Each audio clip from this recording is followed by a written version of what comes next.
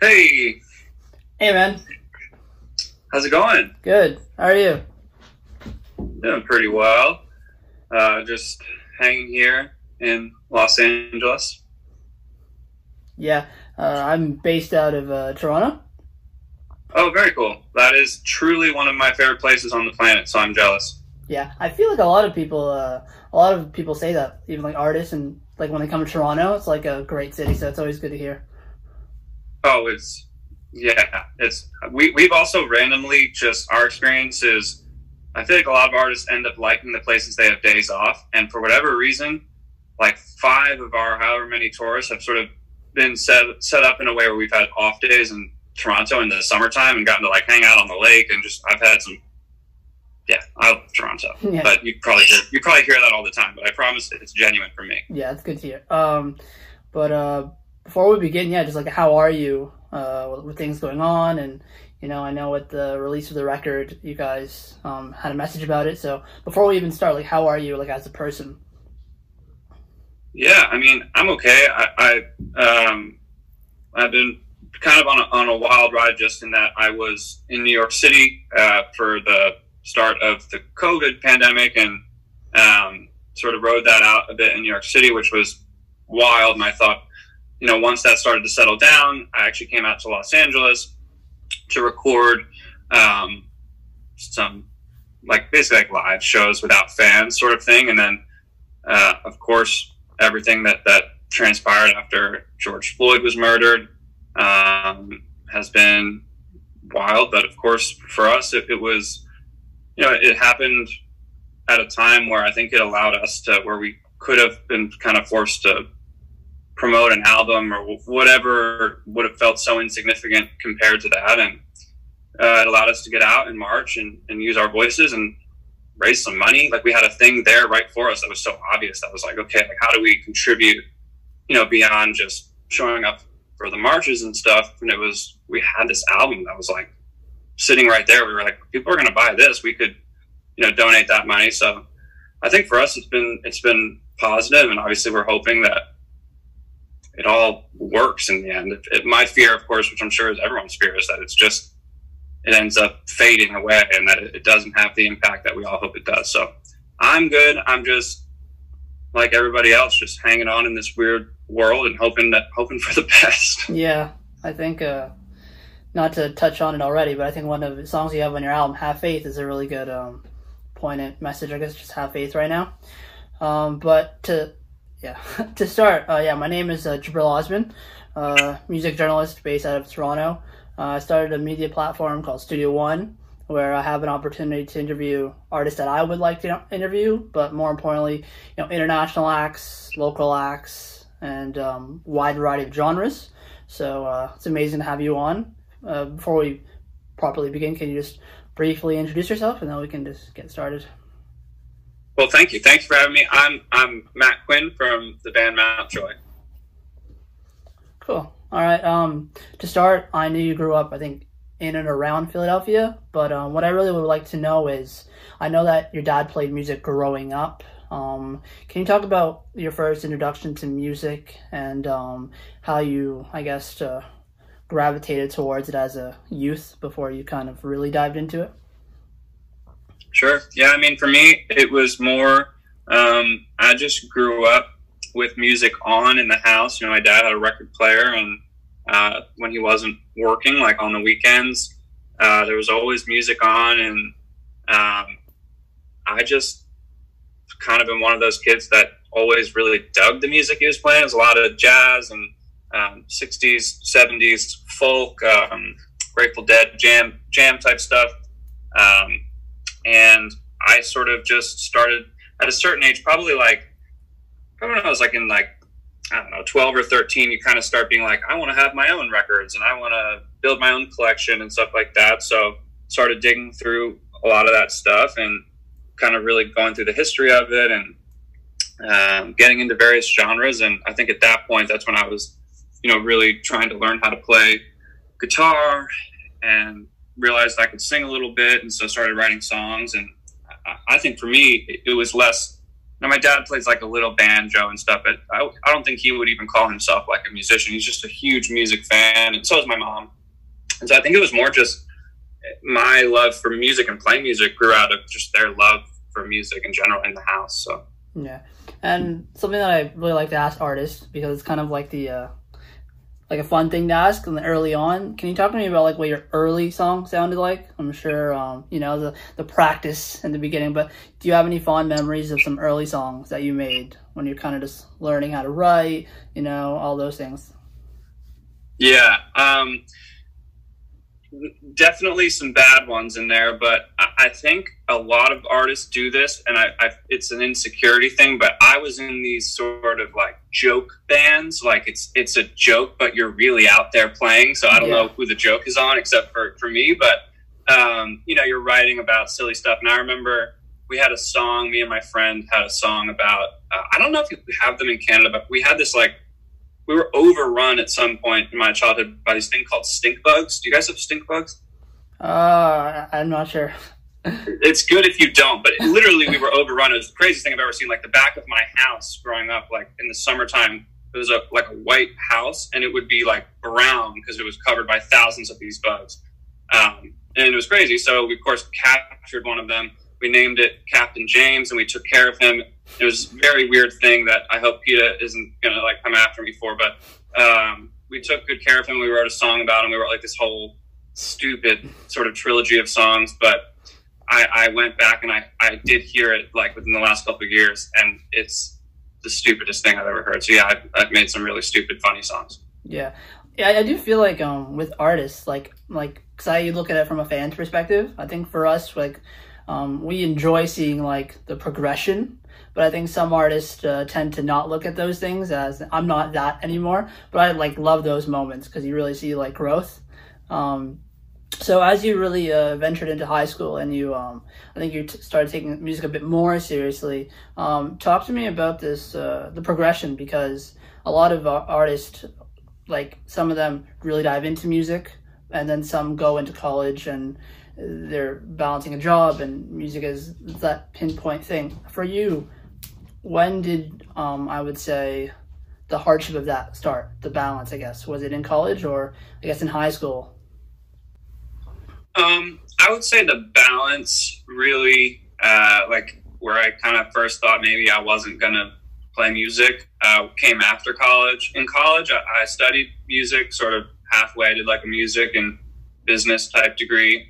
So I was playing music, I was around musicians, and it felt like I'm going to be a musician, you know, but then, you know, you graduate and, there's just not that much opportunity to pay rent and be a musician. So, you know, I first started, I was working at a restaurant in Boston, and then kind of decided that I would try to become a lawyer, which, you know, I found like kind of a clerk type job at a law firm where I was kind of answering phones, but still doing like open mics and stuff. So I was kind of balancing the 9 to 5 type work. And then I got another job in Los Angeles, similar type legal related thing. And I took that job, and that's sort of where Sam Cooper, who's the guitar player in the band who I grew up with in Philadelphia, also sort of landed out in LA after he found a job, like a few months or maybe 6 months after I had moved to LA. And, you know, that balancing act turned into, I actually knew a guy in the city now who I used to make music with.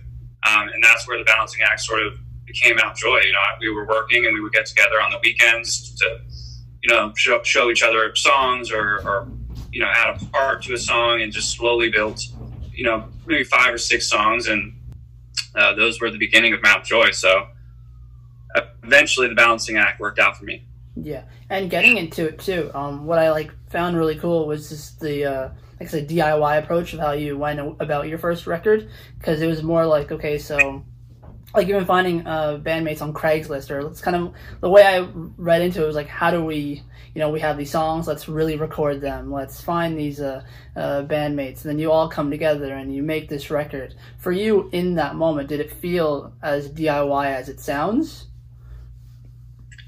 Yeah, well, yeah, because I don't think we, you know, the perspective now is like, you know, we've toured had some success. But for us, it was, you know, can we get these songs to a demoable place where, you know, it sounds good enough that maybe we could send it to a record label, or maybe we didn't know how we were going to get heard, but we just thought if we can get it sounding good enough, then people will say, oh, you know, you can re-record it with whomever, you know, that they would have the resources for us to record it with. So it felt very DIY in the sense that it was. I mean, I remember we allotted, like, you know, we were both working more assistant type jobs, not making a ton of money. So we allotted like $800 for the whole project. So it was like, you know, it could only have been with friends and people who wanted to help us, really. Yeah. And going to that too, so with the record, in this kind of new era that we I guess live in the industry, where, you know, a lot of artists now are kind of genreless. You don't know what they really sound like. Streaming has become like a proponent in the industry. For you guys, I know one of the records that you have did really well on Spotify, and at the time, even though I think it was like 2018, it was still, I think, not as big as it is now. For you guys, how do you tackle those two things as a band in terms of this new like power of streaming and not wanting to be boxed in a specific genre?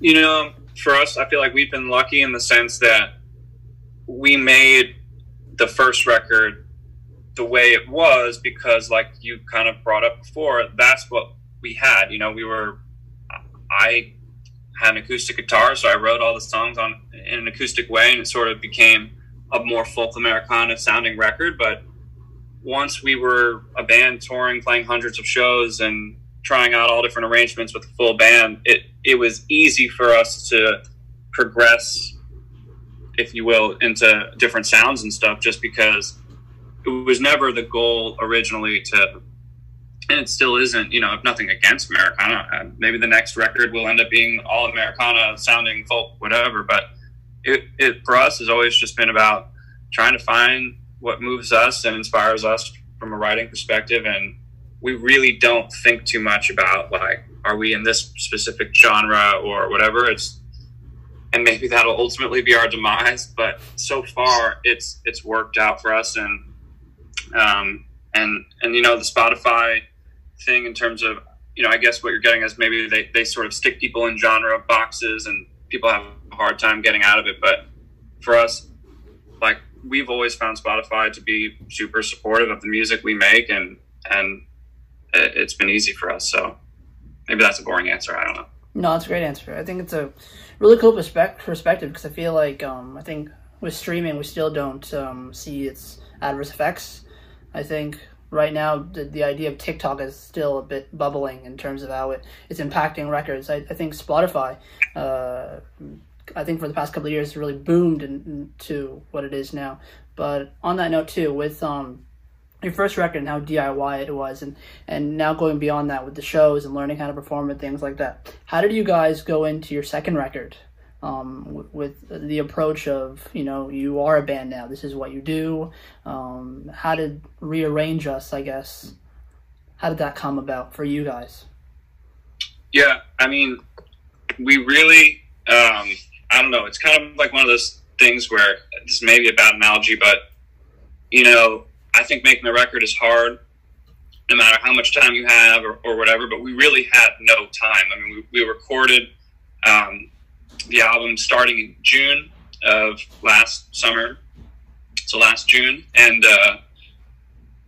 we got off the road in mid-April. So we basically toured until mid-April, and then we had like 6 weeks, I think, before we were off the road to like write the record and figure it all out. Obviously, a lot of the songs have been worked on before, and we had a chance to maybe play some of them live, but the whole thing was so done on the fly, and our lives had been so sped up by touring that I think we never had to think about it. We just ripped the Band-Aid. It was like, we got to go make a record. We got to try to, you know, further our career and take the next step.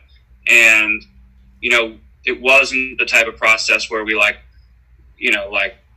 and lived in a cabin by the lake for 10 years and sought inspiration from the spirit gods.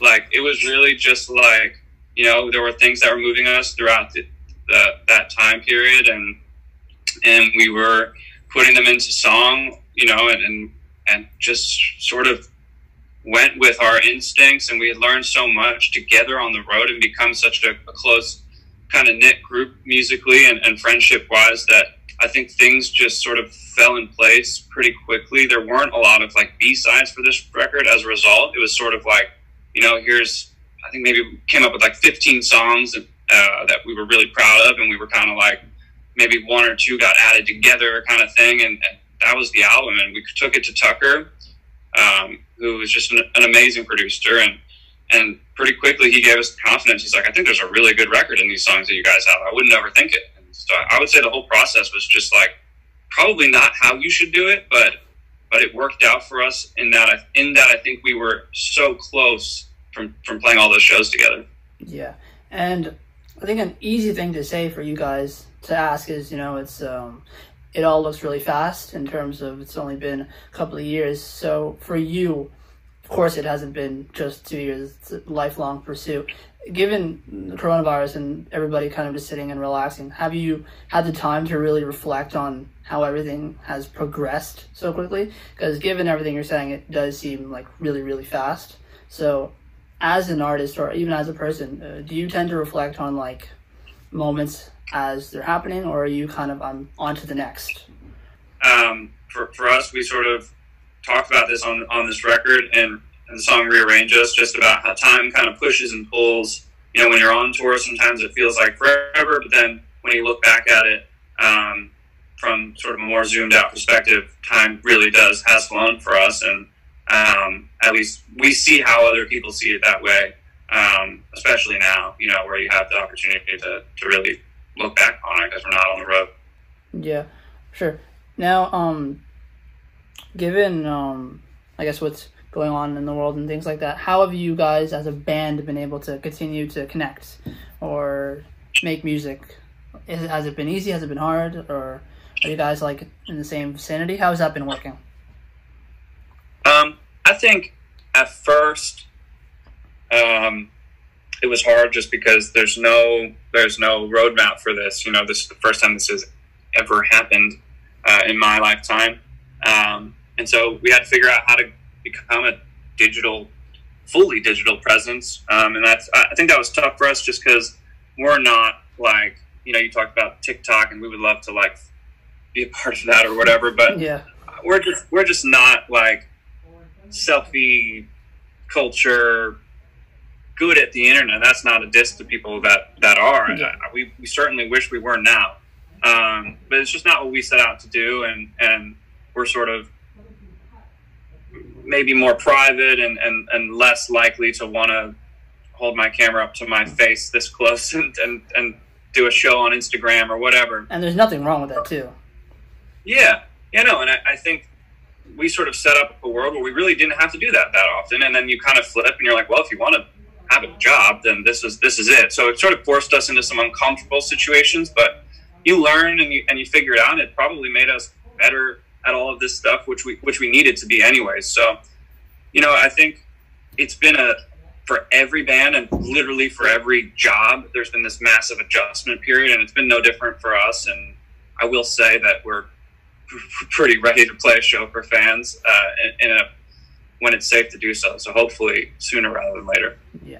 Now, in a final question, which has been kind of my running theme for these past interviews that I've done recently, I usually ask, you know, how is the rest of the year going for you? You know, you got shows and things like that, but with everything going on, that's become an impossibility. So as a final question for you, what is something, I guess, you've learned throughout the journey as a musician, as a band, that you kind of wished you had known early on?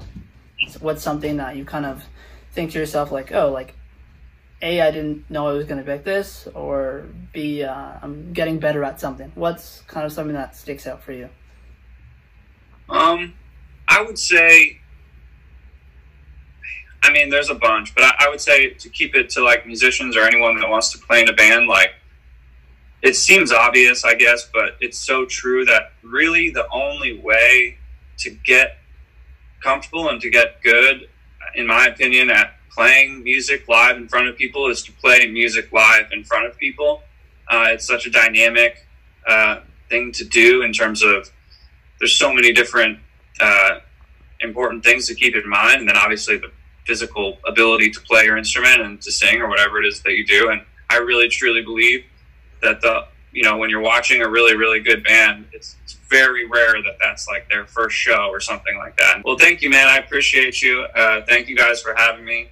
And yeah, I hope you guys stay safe and and just, I guess like everything else, just have faith. Yeah, that's a great way to put it. Thanks again for taking the time out. Yep. Take care, man. Take care.